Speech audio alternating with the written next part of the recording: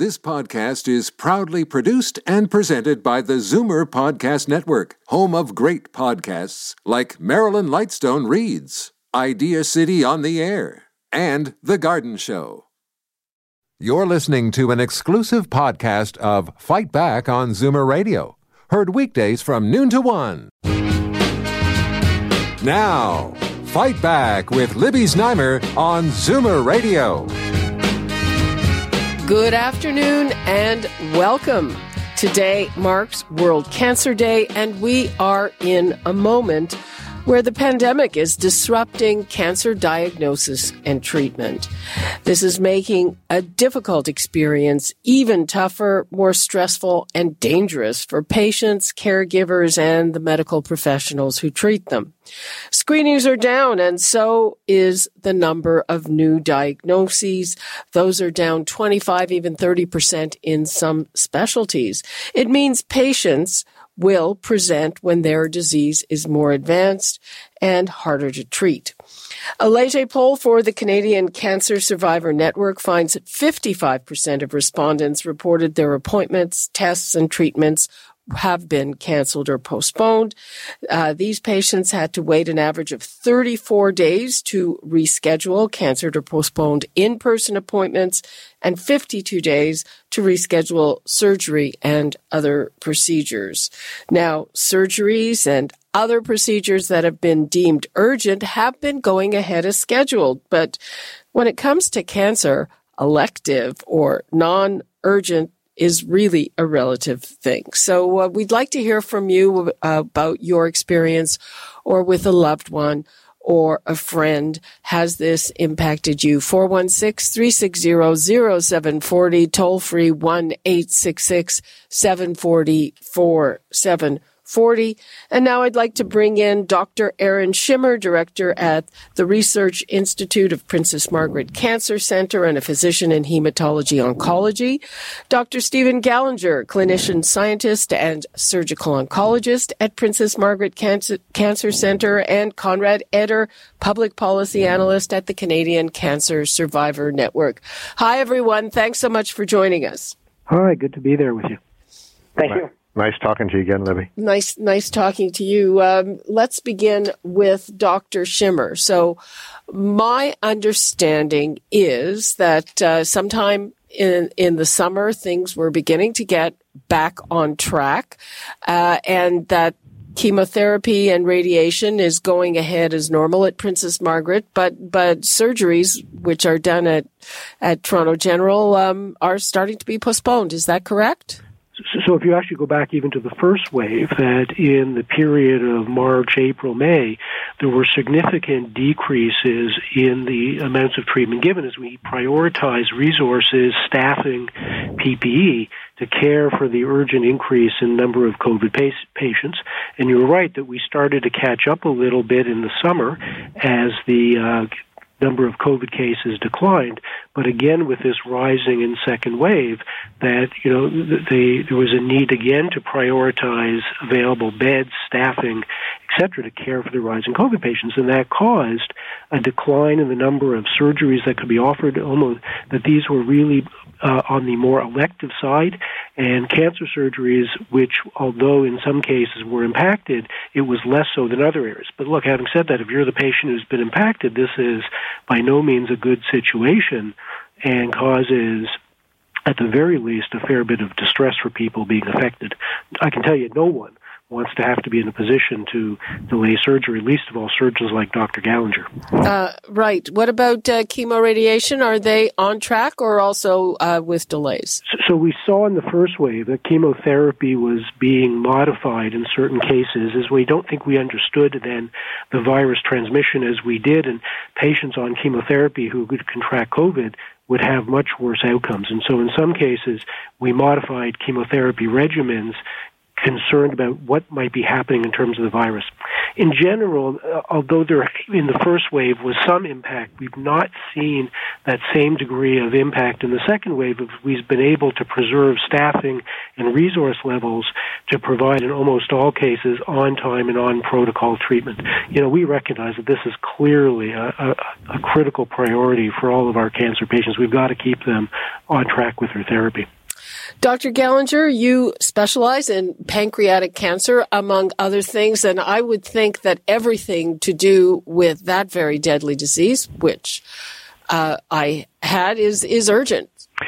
Yeah, I think Aaron explained it all really well, and I would just emphasize that we're kind of learning on the job. This is a new experience for all of us, so we're trying to keep up with all the pressures, either from the public, from public health, and then the optics of delaying versus the scientific evidence for what matters. And so it very much has been a moving target. Certainly in the spring, when there was, I would say, mass panic, we convened meetings and tried to figure out how we're going to prioritize patients, especially those with pancreatic cancer. And we were even considering, and did consider, and actually treated a few patients with chemotherapy first. We look carefully at the evidence, and there are controversies in managing pancreas cancer and all cancers. So we tried to adapt and be as nimble as we could, and we actually treated a few patients with chemotherapy first and then surgery later. But this may actually even be better. So there are a few even benefits from this experience because we're learning alternative ways to treat patients that may be as effective or even more effective. We then, I think all the hospitals in Ontario then quickly realized that urgent cancer surgery like pancreas cancer surgery and others has to go on, essentially. So unfortunately, at the expense of other surgery, a lot of elective orthopedic surgery, for example, has been postponed for a year, and it may even be longer. But the bottom line is most of the urgent cancer surgery is being done. It's a clunky system. We can't see patients in person the way we used to, and that obviously impacts the relationship with the patients, their ability to ask questions and have them answered properly. But we're doing COVID tests on everybody that comes in for elective surgery. So it's been painful and clunky, but I think cancer surgery, for the most part, has been done pretty much on time, and certainly the most urgent cases, like you mentioned, pancreas cancer, are getting done. So just before I move on to Conrad, have you been doing the same number of operations that you normally do? Personally, pretty much yes. And my colleagues here at PMH, UHN, for the most part, yes. And I think across the province, because we talk to each other, and actually we're trying to work as a big group to try to move patients around if necessary. Yes, I think some of the community hospitals, not the academic hospitals, have been hit very hard with COVID, and that may have impacted some of their cancer surgery. I think the Ministry and Ontario Health will have to look at this soon if they're not already, and we'll have to see if there was impact. As you mentioned in your introduction, I think screening and even appointments for scans and having tests done that may seem fairly minor, those have been delayed, and we are seeing and probably will see an impact. I heard this morning on World Cancer Day that there's at least a 5% increase in the worsening of stages of diagnoses, and that will impact outcomes for sure for the next few years. Conrad, how is this impacting patients? Well, as was alluded to, the Canadian Cancer Survivor Network, we're very pleased to partner with Leger to do this national survey. And we've been able to take a tremendous wealth of information, both from how the pandemic is impacting patients from a physical but also an emotional standpoint. And in particular, when we talk about the anxiety related with a cancer diagnosis, it's only been increased as a result of many of the delays that cancer patients, their caregivers, and also pre-diagnosis patients, those that are currently undergoing tests to determine if they have cancer, have been suffering through. For example, our survey found that of those we spoke to, 72% reported that the delays are having a major impact on their mental health. Now, as I mentioned, we know that Canadians are already struggling with their mental health as a result of the COVID-19 pandemic, and this has only further exacerbated the condition for cancer patients across the country. You know, it's interesting. I remember the first time I was diagnosed with cancer, I mean, the only immediate thing was get this thing out of me yesterday. And I'm sure a lot of people feel like that. Dr. Schimmer, what constitutes elective surgery when it comes to cancer? I think you're absolutely right that people, when they have a diagnosis of cancer that would involve surgical treatment, that they want it as fast as possible. Now, look, scientifically, we know that the way that cancer grows and the speed at which it grows, if you wait a day, 2 days, 3 days, and sometimes a week or more, that statistically that doesn't change outcomes. But that fails to recognize the emotional impact that the delay has. And that's as equally part of the issue, the problem of delays, than maybe the scientific facts of could you actually wait that extra week. What about the benchmarks? I know there are benchmarks for how long between a diagnosis and a surgery for different operations. Are you meeting the benchmarks? So there are a number of benchmarks set, and Cancer Care Ontario, for example, which is a provincial organization that tracks a variety of metrics in cancer, wait times, time to treatment, etc.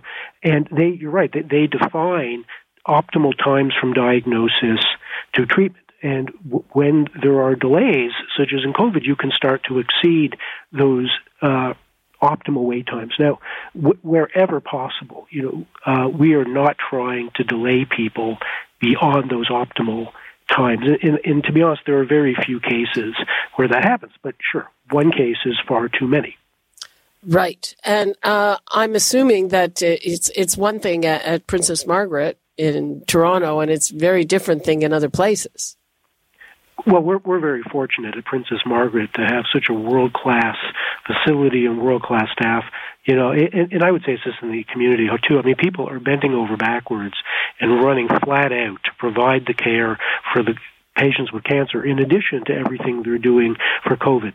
But when you're at a facility like Princess Margaret, look, we're quite fortunate, Dr. Gallinger and I, to be in a type of environment like this. But look, not to think that you can't get good care at these other centers. They have excellent physicians and surgeons as well.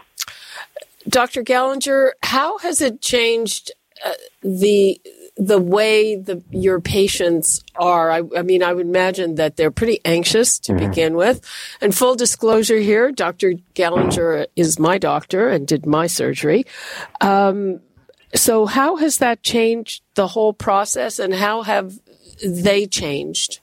It's a great question, and it goes beyond medicine. It goes into every part of our lives. I'm sure you're interviewing other people, and there's been some benefits. It's hard to imagine benefits during a pandemic, but I think in terms of medicine, we've become more efficient. We see that some of our activities and routines and processes probably were not that great, having patients waiting, for 4 or 5 hours for a routine 10-minute follow-up appointment at Princess Margaret. Remember that. You remember those? And so those were eliminated immediately. The informatics groups developed online resources for us to plan to meet patients visually or virtually. That's been quite effective, and follow-up has been streamlined, and ordering CT scans. So I think those benefits, those are real. And patients I've spoken to, many, many patients on the phone, are actually happy not to come in for a routine follow-up. However, there are definite major drawbacks in terms of developing these processes very quickly, which we had to do literally overnight, with a lot of requires a lot of nimbleness in terms of, and people's tolerance for change, which is not always that easy. In terms of patients, I agree with the other two people on this panel who are talking about the anxiety. There's a lot of new anxiety, even not being able to see a person. And sometimes the video calls don't work. People don't have laptops that work. They don't have good internet. They're in remote communities and don't understand what we're asking them to do, to see us online, and the appointment gets canceled and missed. So there's been quite a few problems, and that just generates more and more anxiety. I think we've learned a lot. I mean, we all have in society, and I think there will be some benefits that we all take away. Some of us like working from home. Some of us do not. I feel particularly, sensitive to nurses that are here at the hospital 12 hours a day wearing masks, and now they're talking about wearing two masks. So there's been a huge impact, and most of it, you read about online and see on the news, but, medical community has adapted as best as we could. But there are a lot of problems with burnout and fatigue, and people have quit their professions very rapidly. They use this as an opportunity just to kind of hang it up. So we'll see what happens over the next few months. I mean, I'm optimistic that we get our vaccine distribution in order, and hopefully the summer will be a lot better. Well, I hate to say this, but we just learned in our 12 o'clock news that's yet another delay with the shipments of the Moderna vaccine. Yeah. Or a cutback. Conrad, Eder, how much of this, I remember back in the first wave, certainly with things other than cancer, it wasn't just an issue that the facilities were canceling or postponing appointments, but it was patients themselves who were afraid to go to the hospital. Absolutely. And it's important that you raise that particular point.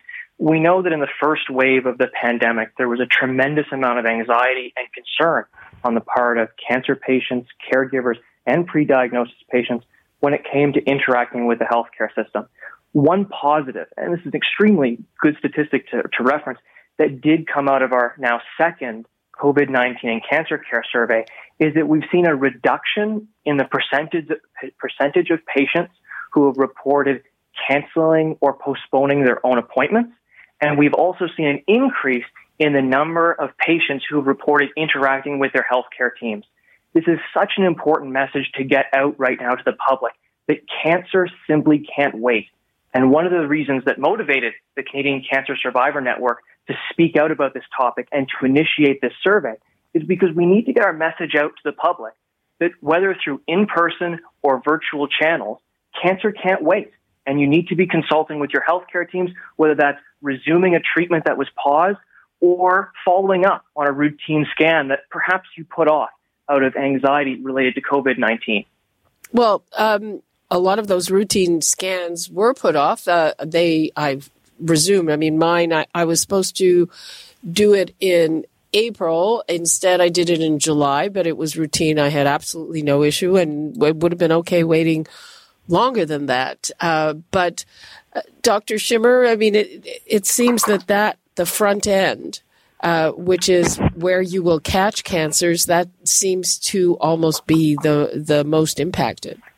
Right. So, and it comes back to one of your initial points that says that the diagnosis of new cancers is down. And, because we track this, we actually measure the number of new cases. Going back for many years, we can tell you the total per year, the total per month, even the total per week. And we knew that in that second wave, the number had fallen. And why is that? It's because that people weren't going for those scanning appointments. And as the other panelists have said, look, it is safe to go. We take abundant precautions for our patients, for our staff, that if you have a scheduled scan, if you have a scheduled screening test, please go for it. It is so critical. Yeah, and with the changes you were talking about, Dr. Gallinger, I remember hearing a presentation. I'm trying to think. It was around Christmas time before the pandemic hit, and it was from a young doctor from Princess Margaret who was already coming up with a model for follow-ups to treatment that included a lot of virtual things. And I can also say from experience that, yes, there are lots of times when you don't want to drag yourself into the hospital and sit there for hours. I mean, your experience is the same as many other people. And I've often wondered myself, but, we sort of adopt this culture, fairly paternalistic culture where we, line people up in a waiting room all day to see their doctor, and that's the way it's always been. So that's the way we'll continue. We're a little slow to adapt to change, I think, in the medical community sometimes. So, like I said, if anything, this was a good wake-up call, and things will never be the same. We've developed, and other hospitals have developed nice, pretty good IT systems to track patients, to arrange visits without the in-person or other forms of communication, even emails. So I think there is this positive impact on all aspects of society, and people, I think, are valuing other things that we never used to. A lot of it's related just to time and the efficiencies of our systems. So there's been a lot of change, and you can see that in some of the benefits of having to experience what we're all experiencing. Obviously, there's been tremendous negative effects, as are obvious. But I think you're right. I don't think I'll ever be seeing you in person at Princess Margaret ever again unless we really need to. And as long as you're happy with a phone call, I'm happy with a phone call. Okay, or an email. Or an email, yeah. We can have a coffee. Yeah. Conrad, Eder, so how are patients adapting to this? Again, the idea of more online. Mm-hmm. Adaption is a good word. And to be fair, through the survey and through the numerous conversations that I've had with patients across the country, we see some pros and cons to all the approaches that we take.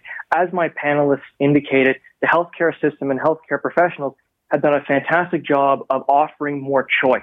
And that's something that I want to emphasize as being so important. And from the perspective of the Canadian Cancer Survivor Network, we want to ensure that there's choice for patients to engage with the healthcare system in a way that's most convenient for them. We know since the first wave of the pandemic, more virtual consultations have taken place and more in-person consultations have taken place as well. And in both cases, we asked patients how satisfied they were. Now, we found that overall, patients were generally more satisfied with in-person visits, but not too far behind. Patients also reported a high degree of satisfaction with telephone consults and virtual consults taking place over various platforms. So we see this as a positive. We want more choice for patients so that they can best interact with the healthcare system. Okay, I'm going to give the numbers out again in case there are people out there who have comments or questions if you've been affected by this or perhaps a loved one has. 416-360-0740, toll-free 1-866-740-4740. And I am talking to Dr. Aaron Schimmer, Dr. Stephen Gallinger, and Conrad Eder about the impact COVID has had on cancer care, and it has disrupted things. That there's no way around that. The number of diagnoses has gone down, and there's a new number in this survey that says 5% increase in advanced cancers, which is possibly the result for that drop in screening, not catching things early. But it has also brought some kinds of innovations in the way that cancer care is delivered. And we've all been hearing for years that really the only way forward with our older population and exploding healthcare needs and a tight system is going to be with more technology. So Dr. Aaron Schimmer, I also wanted to ask, in terms of staff being infected, how was that working out? Do you have many staff that caught COVID? So there unfortunately have been some. Certainly in some cases that this was acquired in the community. Our healthcare professionals are in the community like anyone else. We've had, unfortunately, a few cases where the transmission occurred from in hospital setting, either from other staff where they've acquired it or from patients. In each and every case is one case too many. We don't want any cases being transmitted. But what I can say is that the numbers are very, very low. That relative to the number of COVID patients that have been looked after, relative to the number of staff that we have, both in our hospital, if you think across the hospitals, the number is low. Universal Health Network has 25,000 people who are employed by the organization. And so when you look at the total number of cases, the handfuls of people that have acquired it through other staff or patients, it's low. But again, I would say even one is too many. And Dr. Gallinger, are you worried about these new variants and delays in vaccine? I mean, what we're hearing initially is that transmission is a lot quicker with these new variants. Yeah, well, I'm as worried as the public health people are. I watch the news and listen to radio and try to understand, trying to separate the noise, from the real information. I think the increased transmissibility is real. The benefit of the vaccines seems pretty real too, especially if you look at experiences in high vaccinated countries like Israel and elsewhere. There seems to be a real rapid or seemingly rapid drop. So I think the vaccination piece is critical, and I'm worried about our response here in Canada that you've alluded to. So it's really a moving target. It's a bit of a race against the new variants transmitting themselves rapidly through our population while we're trying to vaccinate or get some kind of herd immunity at the same time. So I don't have anything brilliant to say. Yes, I am worried. I think the public health messaging about that are the simple public health maneuvers, masking and lack of not having indoor gatherings are so obviously simple and important. If we really would adhering to them, I think we'll be okay for longer. But yeah, everybody has to kind of behave. But do you worry personally? And I would think that this would be a factor contributing to burnout. Yeah, I think, burnout for sure. I mean, burnout is impacted by all of this that we've talked about in terms of the actual, my age group. Yeah, I'm in my early 60s, so I'm more vulnerable. But on the other hand, it's easier to be more socially isolated. I think, people with sort of millennials or younger, or those with young kids, and they're struggling with, all the aspects of having their kids at home instead of at school. I think that impact has been massive, and I'm not even sure it's been totally appreciated. So it's very hard to know what the schools should be doing, because I see both sides of the coin, the mental health of children not being able to get back to school versus, the risk of bringing the virus or the new variants home. So, again, I think the vaccine effort probably will be the key, and let's hope that it gets better than it has been. That's a whole other can of worms. I know. I'm actually doing a TV show on the vaccine rollout in a couple of hours. It's don't get me started, is all I'll say. We're basically out of time on this. I'm going to give everybody a last word to leave us with, starting with Conrad Eder. I would say, just to conclude some of the concerns that have been shared with us as part of our national COVID-19 and cancer care survey, we want to make sure that decision makers, both regionally and nationally, appreciate the unique concerns that the cancer community has from coast to coast to coast. We applaud the efforts that health professionals have put in to help make healthcare more accessible and encourage them to continue to do the same. Finally, I would just note that it's our message from the Canadian Cancer Survivor Network that cancer can't wait. If you believe you may be experiencing the signs and symptoms of cancer, don't wait, get checked. Okay. And Dr. Schimmer, what would you like to leave us with? Well, maybe just a chance to thank all of my colleagues, my physicians, the nurses that we work with. I know how hard they're working to care for patients, and really give a special shout out. We didn't talk about all the scientists and researchers who are really kind of a little bit behind the scenes, who are also working tirelessly, not only on cancer research, but in many cases pivoted to COVID research, sometimes those behind the scenes heroes that are making such a difference. Okay, and Dr. Gallinger. I have nothing other than what's been said, but I also would just emphasize, we haven't talked about it, our inability to do research the way we want to, especially clinical research, and I'm hoping government agencies recognize that cancer is still here, and we still have to keep the research enterprise moving as best as we can, despite the financial impact and obviously the requirement to spend a lot of money on COVID management. Cancer research still has to keep rolling along too. Okay. Lots to think about there. Thank you so much, Conrad Eder, Dr. Stephen Gallinger, and Dr. Aaron Schimmer. I really appreciate your time. Thank you. Thank you. Bye. Thank you. Bye-bye. Okay, we are going to take a break, and when we come back, we're going to talk a little more about those new variants. We're going to take your calls and your questions. What should you be doing to protect yourself? On Monday, we were talking about this whole business about maybe we need to wear 2 masks. We've had advice to wear a cloth mask with 2 layers plus a filter. Are you stocked up on all this stuff? Are you on board with it? And also, if you have children or grandchildren, they're going back to school. What do you think? Do we have to do more? We'll have that when we return.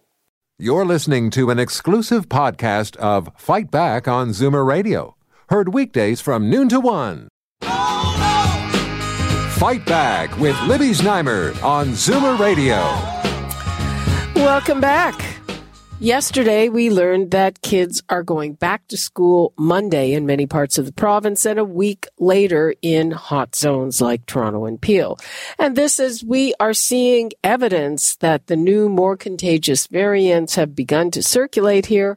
66 people have now died at the Roberta Place nursing home where there were confirmed cases of the UK variant, and health officials have confirmed a case of a person infected with the South African variant in Peel region.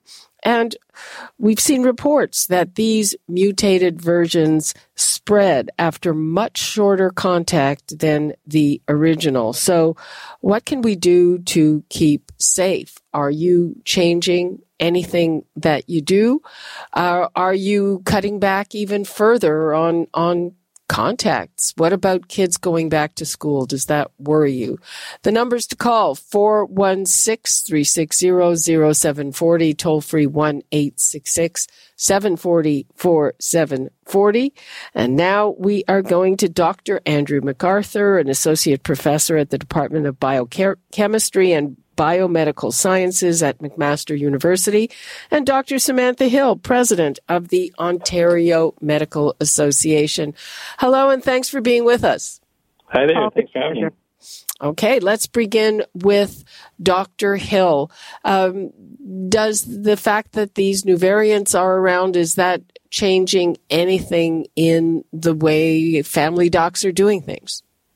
It doesn't really change much in how family doctors are doing things. The risk with the variants is simply that they are definitely seen to be more transmissible, so more contagious, and they may be more virulent or more dangerous, but we don't know that for sure yet. The same precautions that you took for your basic wild type COVID-19 are still applicable for the other viruses. The challenge with the new virus variants, is more about public health and public control, because with a little bit of increase in transmission, that exponential curve that puts us all at risk very rapidly becomes very important. Well, exactly. It's been explained to me that even if it's not more dangerous or more deadly, if there are more people being infected, then more of them will have very bad outcomes, Dr. McArthur. Yeah, so it is an issue that, it's not clear whether it's any more dangerous. The UK did see higher deaths, but they were overwhelmed. So you get more deaths with an overwhelmed hospital system. And so that's our concern with more infection, more cases, more people in the hospital, more people in the ICU, and more deaths. So we're starting to hear different kinds of advice, like double mask. Dr. McArthur, do you have a view on that? So, what was just mentioned is absolutely correct. The techniques we've been using are appropriate. It's when you can't keep physically distanced, when you have to share a space that you need good ventilation. Because it's more infective, it takes less droplets possibly to infect you. So double masking means less droplets transfer if you have to be close to someone. But really the number one way to help with this is to stick with what we're doing. Keep your physical distance, mask appropriately. Don't have a Super Bowl party with your family on the weekend. The chances of infection just went up. Dr. Hill, are you worried about Super Bowl parties? I am worried about Super Bowl parties as well as a variety of other things. The Ontario public and probably the public worldwide is tired of COVID. They're tired of the precautions they've had to take for the last year and how it's affected them personally and fiscally and socially. And it seems like every time we see a light on the horizon, like the vaccine, there's also a little bit of a step backwards, like these variants. And so I think people are coming to their limits as far as their capacity to continue to follow the rules we've asked them to follow. We certainly haven't seen as many social programs and policies put into place as we would have liked to be able to facilitate that for many people. And so with the increased transmission of these new viruses or these new variants, exactly as Dr. McArthur said, we run the risk again of overwhelming our healthcare system. And that's when we see a real dramatic rise in adverse events from the virus and from everything else.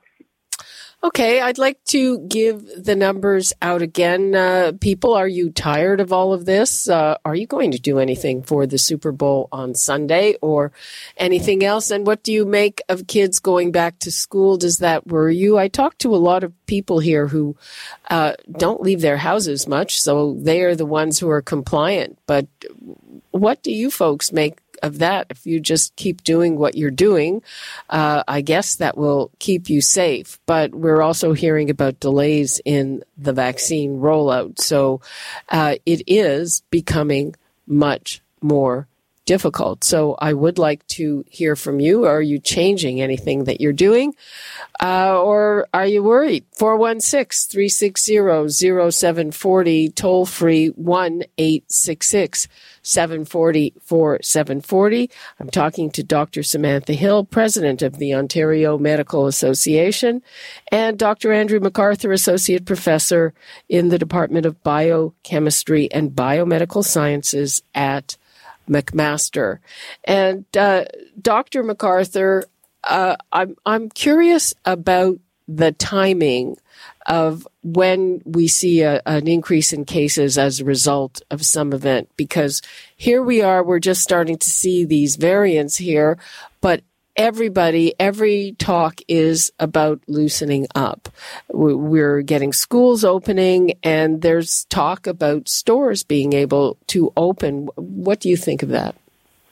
Yeah, we can't underestimate, the harm that having things closed does. So it's a very important issue, but we can't do it all at once. That would happen in the UK. Too much was open too fast when these variants came, and they got overwhelmed. The modeling from the Ontario Modeling Table with opening schools shows that there'll be only a slight increase even with these UK variants. In other words, if we keep doing what we're doing and just open the schools, this is really not a great concern. The bigger concern is if we rush to open other sectors of our economy, it has to be done carefully. The game did just change. This virus, it feels like it, even to us and scientists, that it intends to give no quarter till we get max vaccination, which means we are asking a lot of everybody, and we're asking again for this higher level of vigilance. I really don't want to see a third wave in Ontario before we hit mass vaccination, but if we rush opening and don't do it based on scientific evidence, we could be under threat of a third wave. Dr. Hill, what do you think when you look at what's happening in other provinces? I'm looking at Quebec. So on the one hand, they put in a curfew. I don't know if that's, and they're going to keep their curfew, but they are going to open stores. Should we just be kind of watching them and seeing what the impact there is?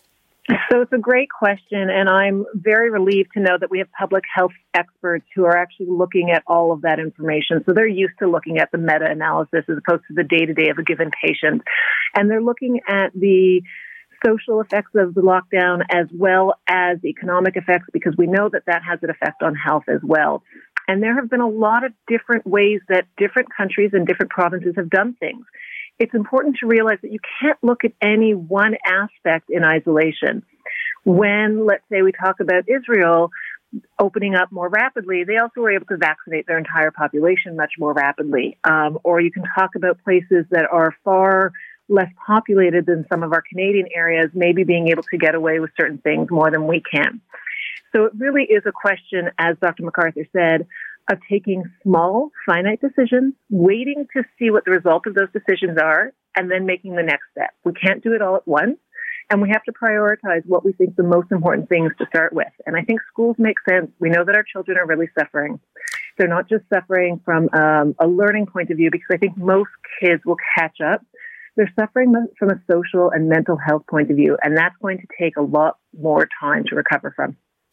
What about the new travel restrictions? There are some people who say great. There are other people who say it's kind of window dressing, so the various levels of government involved can look like they're doing something. Dr. McArthur. So the key thing you want with variants of concern is you want to drive them out of your community. And we do a search and destroy. When we find them, we do intensive contact tracing to make sure it's not transmitting any further. It's really hard to succeed at that when numbers are high. So if Ontario keeps driving the numbers down, we get into a workable scenario where we can do search and destroy. but that would be undermined by constantly reseeding our population with these variants.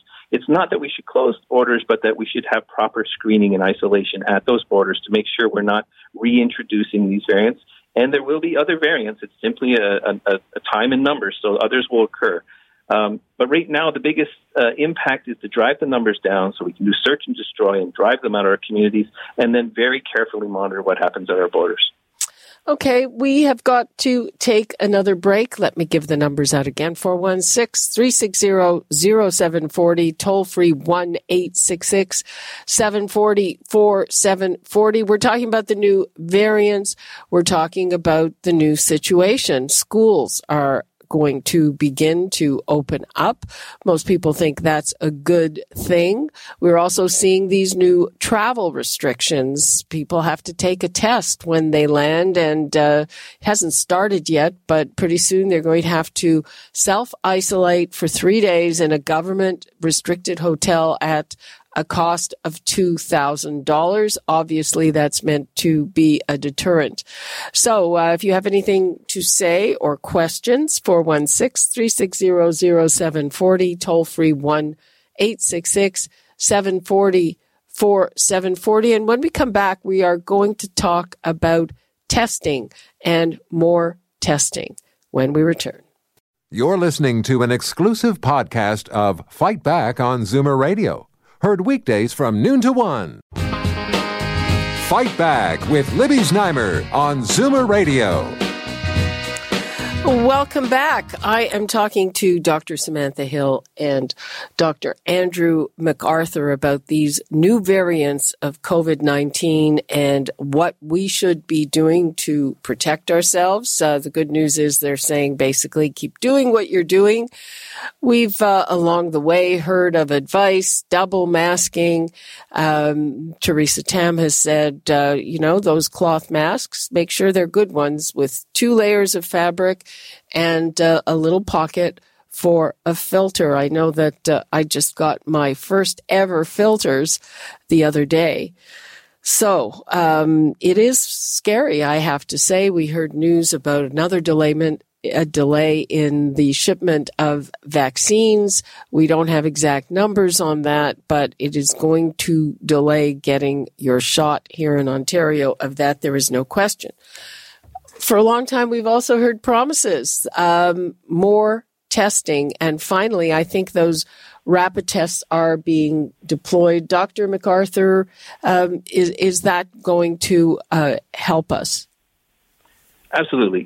Rapid testing, as Dr. Hill said, we want to take small steps and we want to learn from each step. And one of the best ways to learn is testing capacity. So as we open schools, as we look at people coming on the airport or border crossing, as we try to open other sectors of the economy, the ability to rapid test and see how well it's doing and whether transmission is occurring allows us to adapt rapidly. Dr. Hill, are we testing or planning to test enough? So we are testing, but we obviously still need to do better, both with respect to the widespread universal rapid access testing that probably needs to be available at schools, but also with respect to the variants. In our news conference yesterday, Dr. Evans discussed it very clearly, and he said that we need to track variants better in order to detect their emergence. The seek and destroy option only starts with the detection, and if we can't detect it, then we don't know where to seek and destroy. We need to build up the capacity within our own labs to be able to screen for these variants and to be able to ramp it up to a value and a number that allows us to try and open up as generously as we can while staying safe. I heard something very scary yesterday. We were talking about Roberta Place, and there's a proposed class action there. And what the lawyers found, I had been under the impression that they knew that it was the variant that ripped through that nursing home. But I was told that they found that out for the first few cases and then they stopped testing. And I think that's pretty scary. Is it not, Dr. McArthur? Shouldn't we be testing to know? Well, there's 2 layers of tests. There's a test that is cheap and quick and reliable that tells you on whether you are infected with coronavirus. The genomic test to figure out if you have the variant is a different ballgame and considerably more expensive. It is a quirk of the UK variant in that it's a little easier to find than, say, the Brazilian or the South African. But to say they weren't testing is not correct. They're routinely testing in a facility like that. But really what this comes down to is what we do in long-term care. If you do not have good practice in long-term care of taking care of your staff and your patients, it doesn't matter which variant gets in the door. So that's really the fundamental issue here. Okay, let's take a couple of calls. Dennis in Brampton. Hi, Dennis. Hi, Libby. Thanks for taking my call. I did hear the comment about mental health of children and the need to reopen the schools. That being said, I did see a report today in the Star that 70% of the schools are in the highest risk areas, particularly in the GTA, York region, etc. And from the beginning, I think I'm saying, and so has the program, that we're not doing nearly enough adequate testing in the schools, and the protection for students and teachers in the schools themselves with regard to ventilation and distancing simply not there. So I'm very concerned with the variants and what the reopening schools plan for the 16th and the GTA is going to have on the general population. Okay, thanks for that.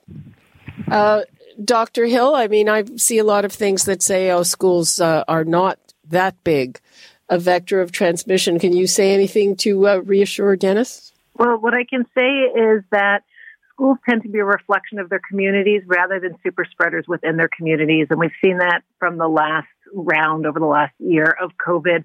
There was a thought early on that children would act as super spreaders and spread it within the schools and then out to their communities. We haven't seen a lot of that happening, in part probably because teachers and students have been doing their due diligence about wearing their masks and keeping their distance and washing their hands and all of those good things that we know work. The thing is that we don't have any perfect choices right now, and that's what makes everything hard. There absolutely is a risk to reopening schools, but there's also a risk to keeping the schools closed. There absolutely is a risk to reopening stores, but there's also a risk to keeping the stores closed. And if this was a one-week event, we could all get behind. We'll shut down, we'll hibernate in our houses for a week, and we'll come out at the end of the week and we'll go back to real life. But it's a year now, and there have been real mental health consequences and physical health consequences, not just economic and fiscal, but unidentified and untreated cancers and heart attacks because people are afraid to go seek help. And we need to try and weigh all of that at the same time. And that's why I keep saying I'm so glad that we have the amazing public health experts that we do in Canada, because that's exactly what they do when they look at this data.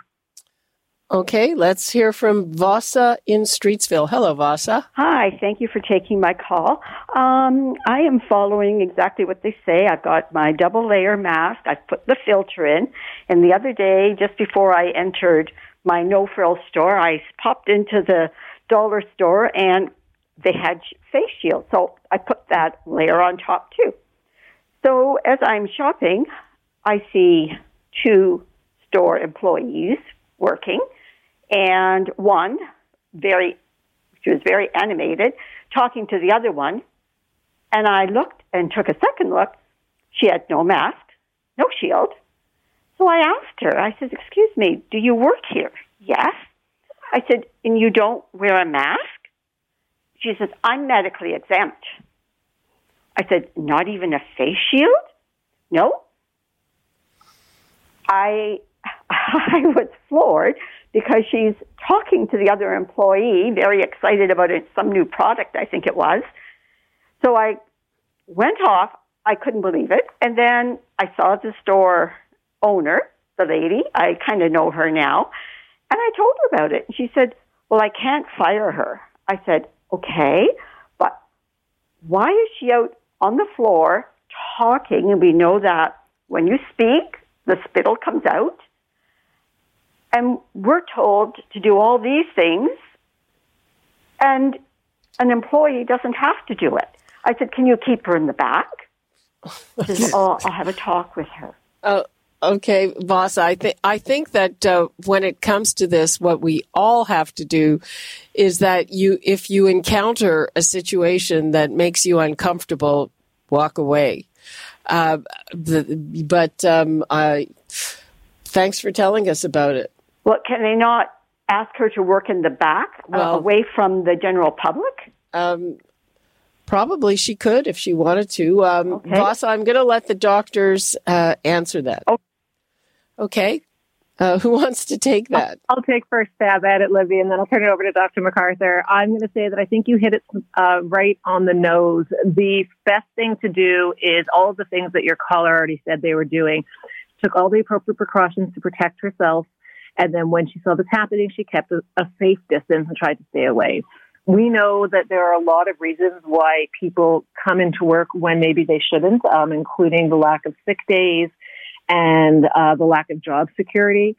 I try not to judge people who aren't wearing their masks. It's really hard right now. We're all at the edge of our patience, and it's very easy to flip into judgmental thoughts and thinking that people can't possibly have a good reason. But there are some very valid reasons for not wearing a mask. They're few and far between, but there are some, and they include things like really horrendous traumatic experiences. And so what our caller heard as maybe arrogance or flippancy may have been defensiveness. We just don't know other people's story. So we do what we have to do to protect ourselves, and we hope everyone else is doing the same.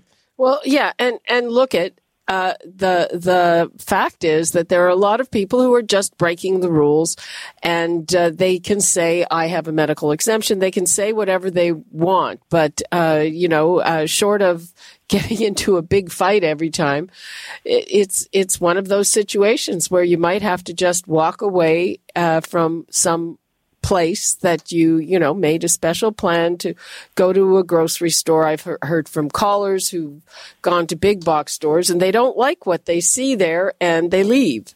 Dr. McArthur? Yeah, I'm not going to deny that there's people that are just willfully not compliant, but I think compassion is important. This pandemic does not hit all equally, and for some of us, we might say, well, cases down to 500 a day is very manageable. We should open everything up.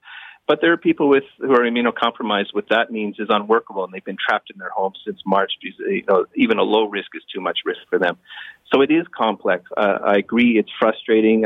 When you see things that don't look compliant, but we're all frustrated, we're all tired. But compassion is an important thing. There's not always a simple answer. Okay, we're almost out of time. Dr. Hill, what would you like to leave us with? I'd like to leave everyone with a note of gratitude and positivity. It's been a really long year, and we all know that. But we are in a situation of a modern miracle, really, where there is a vaccine that might have otherwise taken us 2, 3, 4 years to come up with. And we were able to get it within a year from multiple different suppliers because of how the scientific community cross-collaborated and because of how bureaucracy was stripped away to facilitate the actual work and the safetyness being done. That being said, we need to keep doing all of the things that we've done that have kept us safe for this long. And so I reiterate, if you're not sure what's true, reach out to your family doctor. If you want to get information about your local community, reach out to your public health unit. They all have websites and they all have newsletters. Figure out what's going on in your community because it's different from one side to another. And then do the things that you need to do personally at a very individual level. You wash your hands, you wear your mask, you stay away, and you stay indoors in your own house, in your own bubble, unless you need to. We're coming up on the end line, people. The light is there. We can see it. We're getting there. We just need to get through this next big push. Hopefully vaccines will come in and we'll be able to, at the very least, get all of our elderly vaccinated rapidly. And then summer will come again, and it'll be just a little bit easier again. Okay, and I'm afraid we are totally at the end of the line here. So Dr. Andrew McArthur will give you the final word next time. Thank you so much for being with us, Dr. Andrew McCarthy, Dr. Samantha Hill. Free for All Friday is coming up tomorrow, and that's all the time we have for today. You're listening to an exclusive podcast of Fight Back on Zoomer Radio. Heard weekdays from noon to 1. This podcast is proudly produced and presented by the Zoomer Podcast Network, home of great podcasts like Marilyn Lightstone Reads, Idea City on the Air, and The Garden Show.